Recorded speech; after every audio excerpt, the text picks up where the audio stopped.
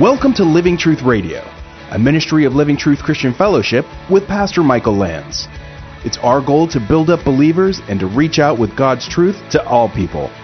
And now, here's Pastor Michael. Take your Bible if you would. We're in the book of Genesis. We're in chapter 3. We're looking at a message called Hide and Seek. Hide and Seek. Great game when we were young especially. It's a great game for parents with young children because if you tell them you're going to play hide and seek and don't look for them for a while, you can have a little respite. There is a famous movie line that I remember from years ago. And the movie line was this. The man says to the other older gentleman, "Do you remember those wonderful games of hide and seek we used to play? Do you remember how you could never find me?" And he says, "Do you know that I never looked?" Well, today, hide and seek is really about the seeker of the lost. And early on in the Bible's story, in the account of Scripture, we see a God who came to seek and to save that which was lost. All the way back in the book of Genesis, that's what he's about. He comes into the fallen scene, the garden where there was once this beauty and life, and now our first parents have fallen. And he comes as a seeker, to seek and to save that which is lost. And we're going to see in Genesis 3 what the church historians and church fathers called the proto-evangelium, the first gospel in Genesis 3:15. All the way back, right after the fall, God sets the stage for the coming Messiah. Let's pray. Lord, thank you that you've come as a seeker of lost people.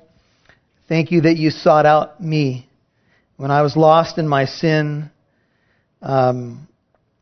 really on my way to judgment, and you called me.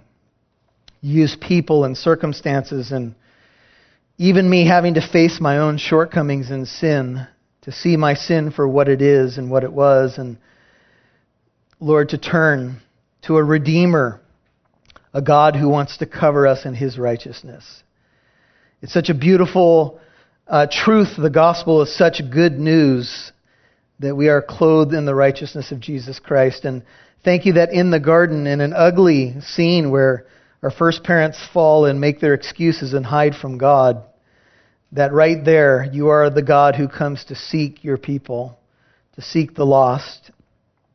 There may be people who are here this morning and they've been running from you, Lord, or they've been a prodigal, or maybe they just don't completely understand the gospel yet. But I pray whatever the situation may be, that your Holy Spirit would guide us through this next few moments that we have together to see wonderful things from your word, to put ourselves in that garden and see how we might become better and learn lessons from the fall of Adam and Eve. So we just lay this time at your feet, pray that you'd be glorified in it and guide us through it. In Jesus' name I pray. Amen. Hide and seek. Genesis 3, look at verse 8 with me. And they, Adam and Eve, heard the sound of the Lord God, Genesis 3:8, walking in the garden in the cool of the day. And the man and his wife hid themselves from the presence, literally the Hebrew is the face of the Lord. They hid from God, or from the Lord God, among the trees of the garden. The word garden in Hebrew is transliterated into English as gan, G-A-N. Gan in the Hebrew picture language means to lift up life or to let life grow and flourish. In the garden, there's a wonderful picture of life. Life at its best. What makes life at its best is the presence of God and the absence of sin. You might want to write that down. If you're going to live the high life, if you want to know what the Garden of Eden was all about, the King's Garden, it was the presence of God and the absence of sin. And that is how you come to know true life today. You come to meet God, and when you meet God, His presence abides with you. In fact, you become the temple of the Holy Spirit, and sin is taken care of. In fact, 2 Corinthians 5 says, God is no longer counting your sins against you in Christ. That is such good news. Walt Hara wrote a song some years ago. It's out of Psalm 130. And it goes like this: If you, O Lord, kept a record of sin, O Lord, who could stand? But with you there's forgiveness. With you, amazing grace. Every sin I've ever committed, you have erased. That is the story of the gospel. And even in the garden, we see the first glimmers of hope shining in what has now become a dark place. And if you want to know what life is about the presence of God and the absence of sin. Jesus said the thief comes only to steal, kill, and destroy, John 10:10. I have come that they might have what? Life, and have it to the full. That's what God wants for you. God wants you to have a garden experience, if you will. And here's God walking towards our fallen parents in the cool of the day. That would seem to indicate sunset. And it would indicate, too, that God had a daily appointment with our first parents. In fact, there are some scholars and theologians that believe the Garden of Eden was really a garden temple. It was God's abode. He was always there. We could go back and forth on that. But the bottom line of the text is that God would come in the cool of the day, maybe as the sun was going down, and He would spend time with Adam and Eve. We don't know how much time has gone by here, but I'm sure that they've experienced this for quite some time. They've experienced direct fellowship with God. They have seen the face of God. It's what we all long for as Christians. We read passages in Revelation and other places and we say, that's my desire. I want to see His face. I don't know if they began to take that for granted.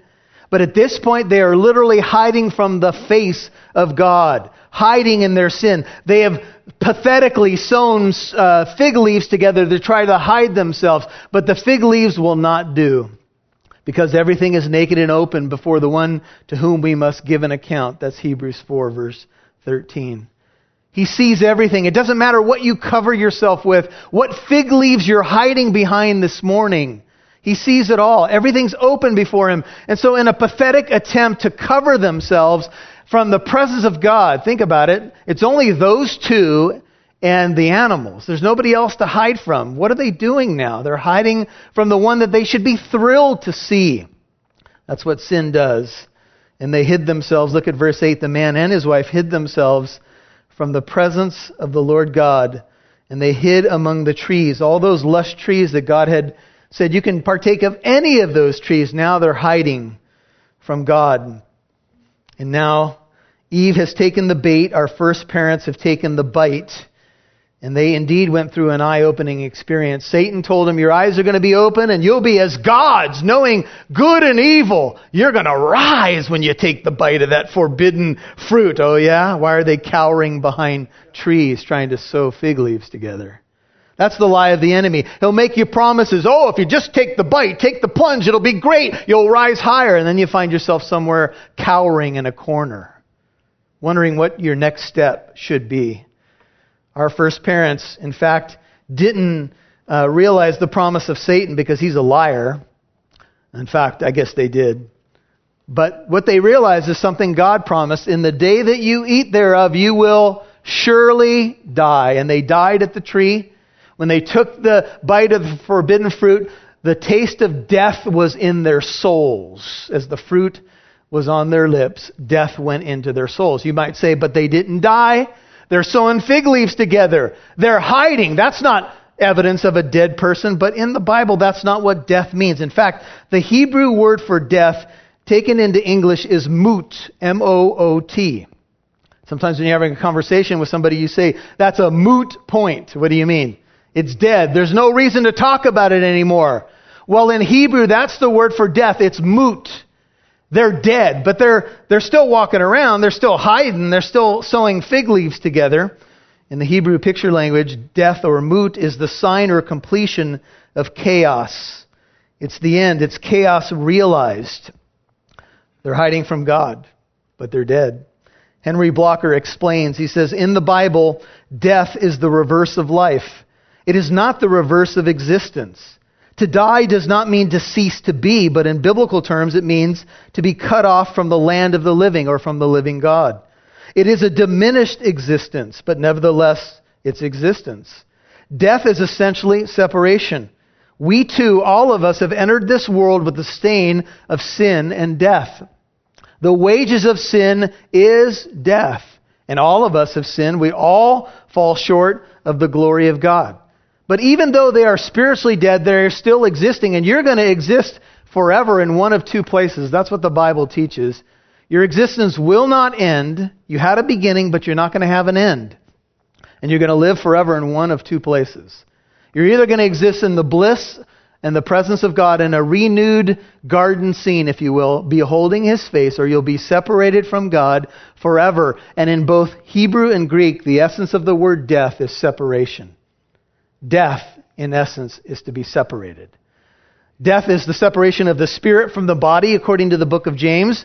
But ultimately, if you die the second death, if you experience spiritual death, you'll be separated from the goodness and the love and the grace of God forever. And people are going to choose that, sadly. Many people are hiding from God today. They don't want to come to the light. And they don't come to the light, according to Jesus, lest their deeds should be, do you remember? Exposed. They don't want to be exposed. So they stay in the darkness and they won't come to the light. And that is a decision of the will. You know, one thing I would say to our extreme Calvinist friends who say that a person cannot respond to God unless they are first born again, look at Adam and Eve. They're spiritually dead. They can hear God's voice. They can interact with Him, and they're hiding from Him. Unbelievers can hear God's voice. They can hear God's word, but they suppress the truth in unrighteousness. They push it away or literally push it down. They turn up the music of life and they push down the voice of Almighty God, which day and night, just from creation alone, testifies that God is there. But they're dead and they don't want to come to the light, lest their deeds should be exposed. And so Adam and Eve are the picture of humanity, hiding from God, who just wanted to bless them. He had given them everything. Every delight was at their fingertips. He just held back one thing from them, and now they're dead. Therefore, just as through one man, Romans 5:12, sin entered the world, and death through sin, and so death spread to all men because all sinned. In Ephesians 2:1 and 2, Paul writes, "And you were dead in your trespasses and sins, in which you formerly walked according to the course of this world." The course of this world is the way of death. According to the prince of the power of the air, that's Satan, the spirit who is now working in the sons of disobedience. The course of this world is death. You must take the one path that leads to life. There are many ways to death. And Adam and Eve have taken the bite. Death has entered into the human race just as God promised, and now they try the cover-up. Remember, I told you that the word shame has overtones of worthlessness. They feel worthless. So they try to cover up. They try to hide what they have done, which so many of us have done. In fact, R. Kent Hughes says, Adam and Eve, as our first parents, were genetically, historically, and theologically every man and woman. They are the paradigm of all of us. Not only in their original sin, but because the way they attempted to deal with their sin is a pattern with which we attempt to deal with ours today. And the way that God dealt with Adam and Eve is the way He deals with us. I want you just to be able to put yourself there. Don't just be a spectator. Put yourself in the garden and ask the question, what would you do? How do you respond to God when you know there's something that He's potentially exposed in your life? Are you hiding out? Are you hiding behind your own fig leaves, your own self-righteousness? I told you last Sunday that Isaiah tells us that our righteousness is as what?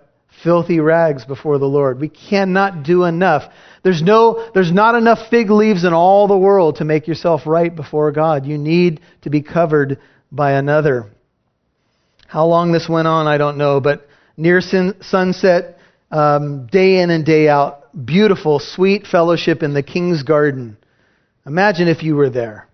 Every day you got to meet with your Creator, the one who had blessed you, the one who had breathed life into your nostrils. Every day you got to behold His glory. In fact, there are some theologians that believe that in the Garden of Eden, it's Jesus in human form. And He's with them every day. Before He was ever born in Bethlehem, before the manger is Jesus in the garden. Whether it's a theophany or a Christophany, ultimately they're interacting with God Almighty. And He's walking with them in the cool of the day. One day that will be realized, but they had unbroken fellowship. All this beauty, and now the serpent comes in and lies to them. And paradise was lost. Now they're not going to see His face anymore. What we all long for, they're going to lose. Sometimes we take things for granted, don't we? Every day they got to see God's face. Maybe for them it became like no big deal. But here comes God. The Bible says we can never escape God's judgment in anything that we do, anything we try to do in our own righteousness. But Isaiah 61:10 says, I will rejoice greatly in the Lord. My soul will exult in my God. Listen to this. For he has clothed me with the garments of salvation. He has wrapped me with a robe of righteousness. If you're a Christian today, you are covered, indeed wrapped in the righteousness of Jesus Christ. Go all the way to Galatians chapter 3 for a second. Hold your finger in Genesis. We'll come back. Galatians 3, look at verse 13. This is what God did for us, that we might be wrapped in his righteousness. Galatians 3, in verse 13, it says, Christ redeemed us from the curse of the law, having become a curse for us. Galatians 3:13, for it is written, cursed is everyone who hangs on a tree. In order, Galatians 3:14, in order that in Christ Jesus the blessing of Abraham might come to the Gentiles, so that we might receive the promise of the Spirit through faith. And then skip down to verse 28, Galatians 3. For all of you who were baptized into Christ have what? You have clothed yourselves with Christ. When God sees you now, if you go back to Genesis 3, he sees you clothed in the righteousness of Christ. And you are clean. You are blameless before him. It's hard to get your arms around that one, isn't it? In fact, I'm not sure that many of us really believe it. Because we hear these promises, and we hear that our sins are forgiven, and we hear that we're clothed in the garments of salvation, but we still are trying to save ourselves in many ways. It's so hard for us to get our arms around that the price has been paid in full, and you are wrapped in the garment of salvation. The Bible tells us when Jesus returns and his glory appears in the darkened sky, the glory clouds, all the angels with him, that the kings of the earth and the great men and the commanders, the rich, the strong, the slave, the free, they will hide themselves in the caves and among the rocks of the mountains. And they will say to the mountains and to the rocks, fall on us, and hide us from the presence of him who sits on the throne, and from the wrath of the Lamb, for the great day of their wrath has come, and who is able to stand? Do you know that when the end time scenario unfolds and Jesus returns, people will go into hiding in caves, under rocks, and they will say, hide us from the wrath of the Lamb. They would not receive his sacrifice, his blood on their behalf, so now they will say, hide me from his face. The garden scene is also a foretaste of those who reject Jesus Christ. And who is able to stand? Sinners won't stand in the judgment, they're going to fall. But you will stand, Jude 24, faultless, with exceeding joy one day before him. Not because you did it, but because he's able to keep you from stumbling. That's why the gospel is good news, you guys. That's why it deserves to be preached on the highways and byways, because the price has been paid in full. Here's the seeker of the lost, Genesis 3:9. Then the Lord God called. So they're hiding, God seeking. Then the Lord God called to the man. And he said to him, where are you? Now, if you ever, for those of you who have had kids or you have kids right now, sometimes your children try to hide from you in a fun little game, and you know exactly where they are, but you'll say, I don't know where he is, where are you? And they're trying to cover under a blanket. And that's kind of a fun thing. See, God knows where they are geographically and spiritually. He's not wondering what their location is. He knows where they are. This is a remedial question. This is a question of, where are you? Can I ask you, where are you today? Where are you with God? Really, if everything was peeled back and everything was taken away, how would you assess where you are? Well, God calls to Adam, not to Eve. He calls to the man, verse 9. Why to the man? He'll interact with Eve in a moment, but he's going to hold Adam ultimately responsible. Eve is also responsible. But since the man has headship, and this is what I've been telling you, in the book of Genesis, headship has been established. The man is the head over his wife. I know a lot of moderns say, how dare you? Look, you're equal, you're human, but there's a role that's been given to the man. And he is going to be held culpable for both of their sin. And ultimately it's through one man, Romans 5:12, that sin entered the world. Adam is held responsible, and God calls to Adam. And he says to him, where are you? If you look over at Genesis 4 for a second, same principle applies. God said, Genesis 4 verse 9, The Lord said to Cain, where is Abel your brother? And he said, I do not know. Am I my brother's keeper? Genesis 4:10. And God said, what have you done? The voice of your brother's blood is crying to me on the ground. It doesn't mean that God doesn't know where Adam is. He knows where he is. He's trying to get him to come out on his own. He doesn't want to drive him out of the trees. He wants to draw him out of the trees. So sometimes when we have a little kid that's made a mistake and they're hiding behind the door, symbolically or literally, we could beat the door down, or we could ask the question, where are you? We're trying to get them to confess. We're trying to get them to come clean. You know how apt we are to do that, right? Kids are playing ball in the house. They break the lamp. You know how they all line up just for mom and dad to come home so they can all come clean, right? Wrong. They usually scatter. Some years ago, I was playing some ball with a young man. I had a chance to lead him to Christ and mentor him some. And we were at a park, and it was close by a street. And I was throwing some balls to him, and he was batting, and he hit one over the fence. And a car was coming, and it smashed into the windshield of the car. And he looked at me and said, should we run? And I said, yes! No, I didn't say that. I thought about it, though. And then I thought, this would be a really bad example. I'm a pastor. We broke a window. But you all can relate to this, right? Our first instinct when we do something wrong is to run. We don't sit there and line up and say, okay, I did it. Wouldn't it be refreshing?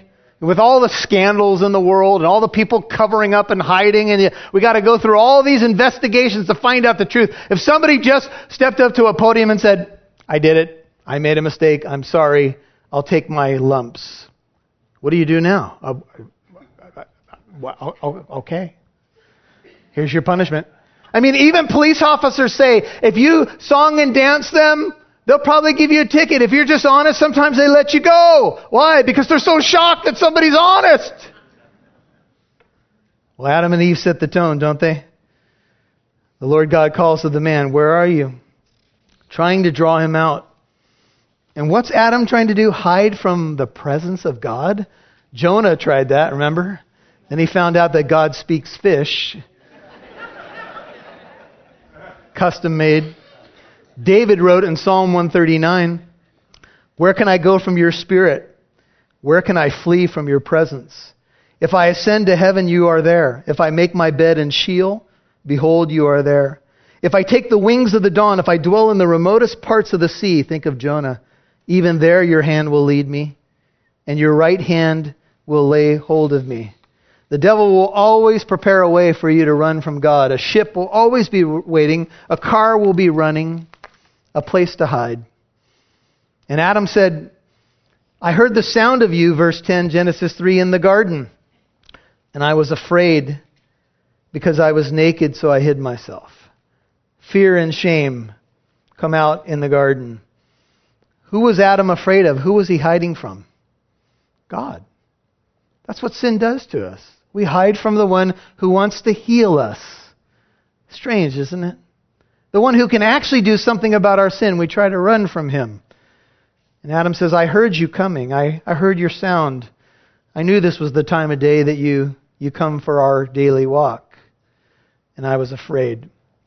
In Hebrew, the word afraid or fear is yareh. In the Hebrew picture language, it means fear or awe, but it literally means the hand that you see. The English fear carries the idea of terror, but yareh, or fear, in Hebrew carries the meaning of trembling, either in terror or in reverence of or wonder. It used to be that when God came, there was an awe, a wonder at his presence. Now the fig leaves are shaking and the lips are trembling. Now he's afraid of the one who was there to bless him. He said, I heard you coming. I realized that I was naked. I realized that I was exposed, and I tried to hide. Hey, this is Pastor Michael. I want to tell you about a new book that has just come out that I've written. It's called Suit Up, Putting on the Full Armor of God, a revealing look at God's armor. What this book is really about, it's written in a devotional style, and it's written to help you, the believer, to put on the full armor of God. One of the things that the armor of God speaks of is protection. And God has provided you armor to protect you against the typical ways that the enemy attacks. You have a belt of truth because the enemy is a liar. Each piece of armor is custom made to help you in the typical ways that the enemy attacks. Each piece of armor reflects God himself. He's the God of truth. He's righteous. He's the God of peace. All the pieces of the armor point to him. And they point to his provision to you, the believer, because he loves you. The reason God wants to protect you is because he's your Father. He knows about the spiritual battle. He knows about the enemy. And he knows how you can be best protected and stand strong against temptation. Suit Up, Putting on the Full Armor of God. It's now available on Amazon. I want to get this book in your hands because I believe it's going to help you as a Christian to walk in strength, to know how to put on the armor daily, to put on the Lord Jesus Christ and make no provision for the flesh, and to experience more victory in your Christian life. Right now you can get it on Amazon. It's Suit Up by Pastor Michael Lance. I would urge you to get the book today. If you want to give a donation directly to Living Truth Radio, send us an email and we'll get the book into your hands as our gift to you for a donation to the radio ministry. LivingTruthRadio.org is the radio website.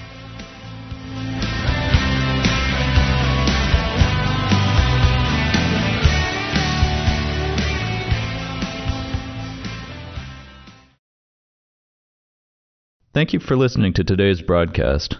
Living Truth Radio is a listener-supported ministry, and we have an opportunity to expand our reach. We exist to build up believers and reach out with the gospel to others. And we need you, our listening family, to partner with us in prayer and in giving in order to do that.